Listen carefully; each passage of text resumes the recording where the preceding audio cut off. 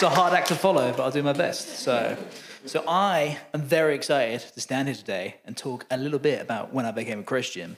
And the truth is, I became a Christian when I was 8 years old. And as you can probably tell from my fabulous adult physique, I'm much older than 8 years old. And in fact, I'm nearly 4 times as old as that.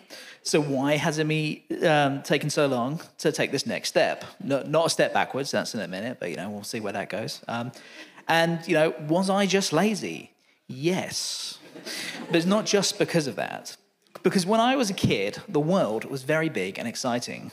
I was 8 years old in 1999, which, if anyone can remember that far, was very, very exciting. We had the millennium coming up. We had a third Harry Potter book. And we had Pokemon. And there was only 151 of them to catch, so you actually had a chance to get them all. And I did. So every week, I would go to church, both on a Sunday and a Friday night children's club. And we'd play games, have fun, and eat lots of sweets. And the idea of praising God and learning from the Bible was another fun part of being a kid, especially because most of it was from VeggieTales, so that worked out nicely. Naturally, this means I was more than happy to say that I was a Christian. And while I didn't necessarily take everything about going to church seriously, I can genuinely say that I felt God's presence in my life. I made a promise to follow him, and I wouldn't let him down. So let's talk about that a bit more. Let's jump forward to 2007. Now, for those who are counting, I'm now 16, and there are now 493 Pokemon to catch. Through secondary school, I carried on going to church and to various youth clubs. And while my history of teenage misadventures was just as long as embarrassing as anybody else's, I can still say that I did try to the best of my ability to carry on being a Christian. Because while it was the end of going to youth clubs and attending them, I managed to spend quite a bit of time running them. I even get my weeks in the summer holidays to work at proper sleepaway camps, which I enjoyed immensely. Not only was I helping young people to find their own faith, I was learning more about mine, and I was meeting lots of interesting and inspiring people from all walks of life who gave me the assurances that carry on living my life as a Christian was definitely a good decision. It was almost as if God was sending me a bright, shiny message that lit up the night explaining, follow me is definitely 100% the correct choice to make. So naturally, the next step would be to be baptised. But as you might have guessed, mid-act plot twist here, there's been a very long step between receiving this very clear and obvious message and actually following through on it. Because the fun but heartbreaking thing about being 16 is you get to pretend you know everything while being sure of nothing. Because even though I felt God's love and cherished being in his presence, I felt the need to explore more about myself and the world before committing to anything long-term. What if I was missing out on something else, even though what I already had was so wonderful? I still called myself a Christian, but I didn't want to leave my childhood faith behind me. But I didn't want to take that next step into having faith as an adult. So I went off to university and did my best to explore everything the world had to offer. Now, the scope of this world was a small town on the Welsh coast with no decent transport links. So it was mostly a choice between the pub and the Christian Union. And to be fair, I did go to the Christian Union and church, and I did my very best to look like I was fitting in, even though inside I'd have preferred to have been literally anywhere else. Look, if God is with me all the time, did I actually have to commit to spending my Friday nights debating the theology of predestination? Or could I just sit inside and paint Warhammer? As you can tell, I was really seizing those opportunities to live a rich and varied lifestyle. But eventually, this smoothing, comfortable apathy began to become the norm in life, especially after university ended. I graduated and managed to set up myself an exciting little life in London. It's now 2014, and there are now 721 Pokemon up for grabs. And I'm all set to start an exciting new career. And I was still a Christian, even though I no longer went to church, read the Bible, or even prayed. But I still said I was. So that counts, right? But very quickly, this amazing new life I made for myself fell apart. Before I knew it, I was back at home at square one with nothing left. And I wasn't happy, like seriously not happy. It's that very difficult type of unhappy that's very difficult to stop being. And just like when I said to everyone that I was a Christian, even though I wasn't really, I was telling every person I met who cared about me that I was happy, even though I wasn't. I lied to all those people, just as I lied to myself that everything was okay, even though it really, really wasn't. Now, there is a version of the story that could have had a very sad ending at this point, but our God is a very merciful God.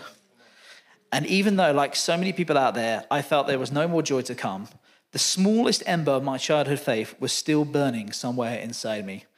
Despite turning my back and ignoring the clear sign that he had given me, God still had a plan for me. Every day, as things didn't seem to get much brighter, there would be a little sign telling me to get to tomorrow. Sometimes it was a quick catch-up with a friend. Sometimes it was something really good on the telly. Sometimes it was the announcement there were now going to be 1,025 Pokemon to catch. Lots of little things just kept me going, and I kept going every day. And eventually, I went from keeping going to choosing to keep going. I met lots of new people in lots of new jobs. Many of them were in or had been in similar circumstances to myself. And I realized I had met those people because I could offer something to them.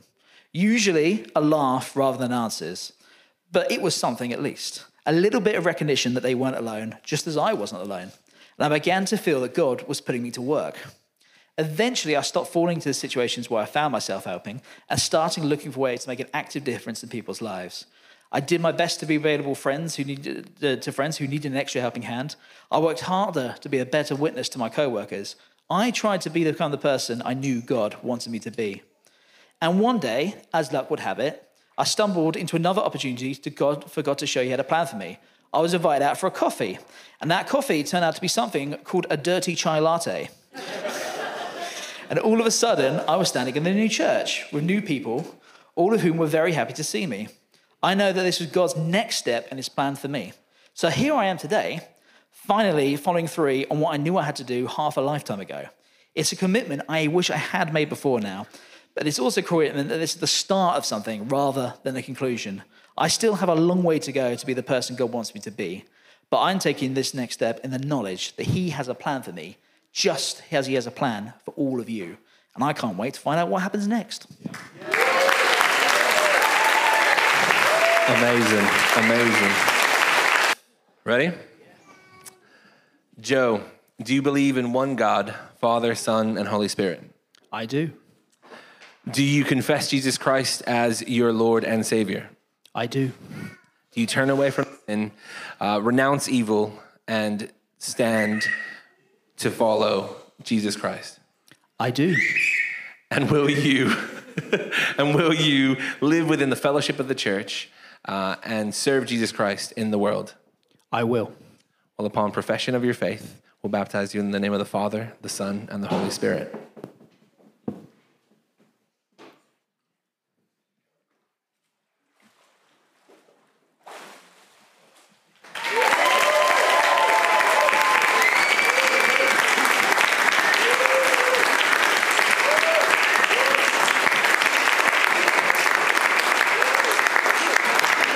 And Joe wanted a towel cuddle from 3 of his mates.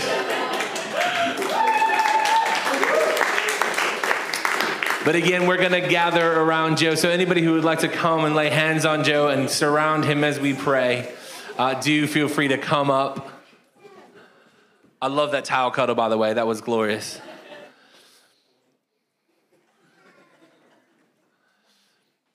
Let's just pray for Joe. And again, if God gives a picture or a word, feel free to share. Heavenly Father, we thank you so much for Joe. We thank you for the journey he's been on. We thank you that he's been able to see you and recognize you throughout. And we thank you, Lord, that he's recognized who you've made him to be. Lover of Pokemon and all, Lord. But we thank you that through the whole journey, he's been able to see you and recognize you. And we thank you for that burning ember that remained. And we thank you for those who fanned it into flame around. Lord, we thank you for his commitment to you this morning. And Lord, we do pray that you would again, through his obedience to you, just absolutely pour out your spirit and fill him with your gifts, the skills, the passion, the vision, Lord, all that he needs from you. That excitement for it being a new day and a new journey would not just be for today, but that it would be every day as he seeks you, as he follows you, for all that you have for him. Lord, we just ask for more of you. In Jesus' name, amen. But Lord, he has a longer journey to go. And we thank you, Lord, for this longer journey, for this commitment to you. And we thank you, our Heavenly Father, through the Holy Spirit. Lead him, guide him, and admonish him, Lord, in every single way through the power of the love of Jesus. Amen.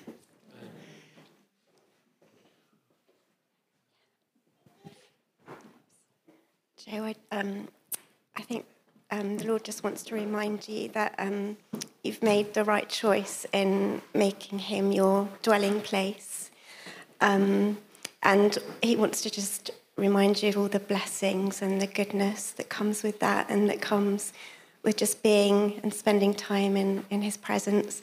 I just had some words from a song which are based on Psalm 84. I just wanted to read them out. So, when I bow before you, I am richer than all kings. When I stand in your presence, I am free. When I sit at your table, I am right where I belong. In the doorway of my Father's house, I am home. Yeah, just speak that over you now, Joe. Yeah.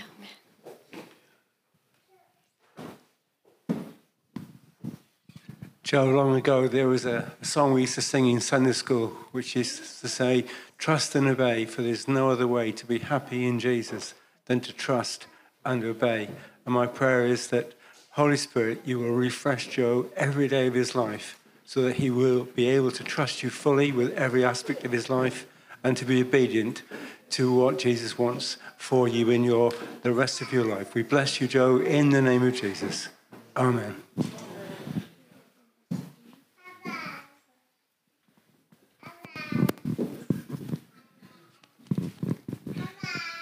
Joe, God is calling you to be a storyteller, both in writing and both in oration. The art of storytelling is not lost. And God says to you, we're going to have many adventures together. I'm calling you to be a storyteller to those adventures, for in you is the gift of oration, and to tell the stories as once were told and passed down in the Bible, and as once was told around campfires, and those stories will live on in others. Be my storyteller, Joe, to the adventures that we will have together. Amen.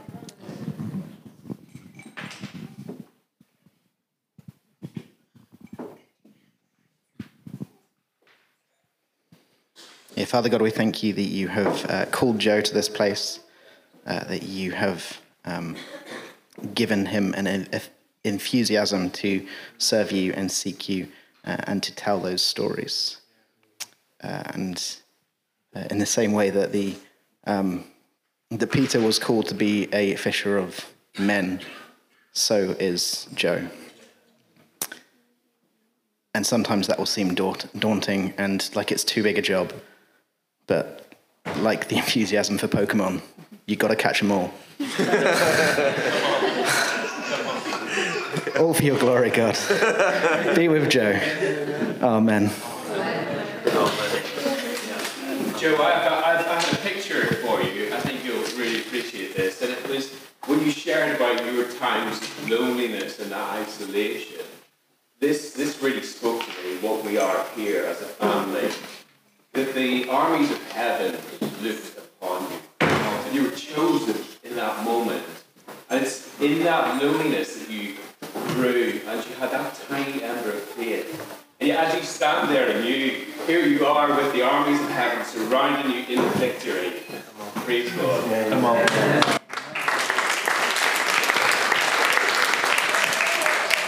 Amen. Amen.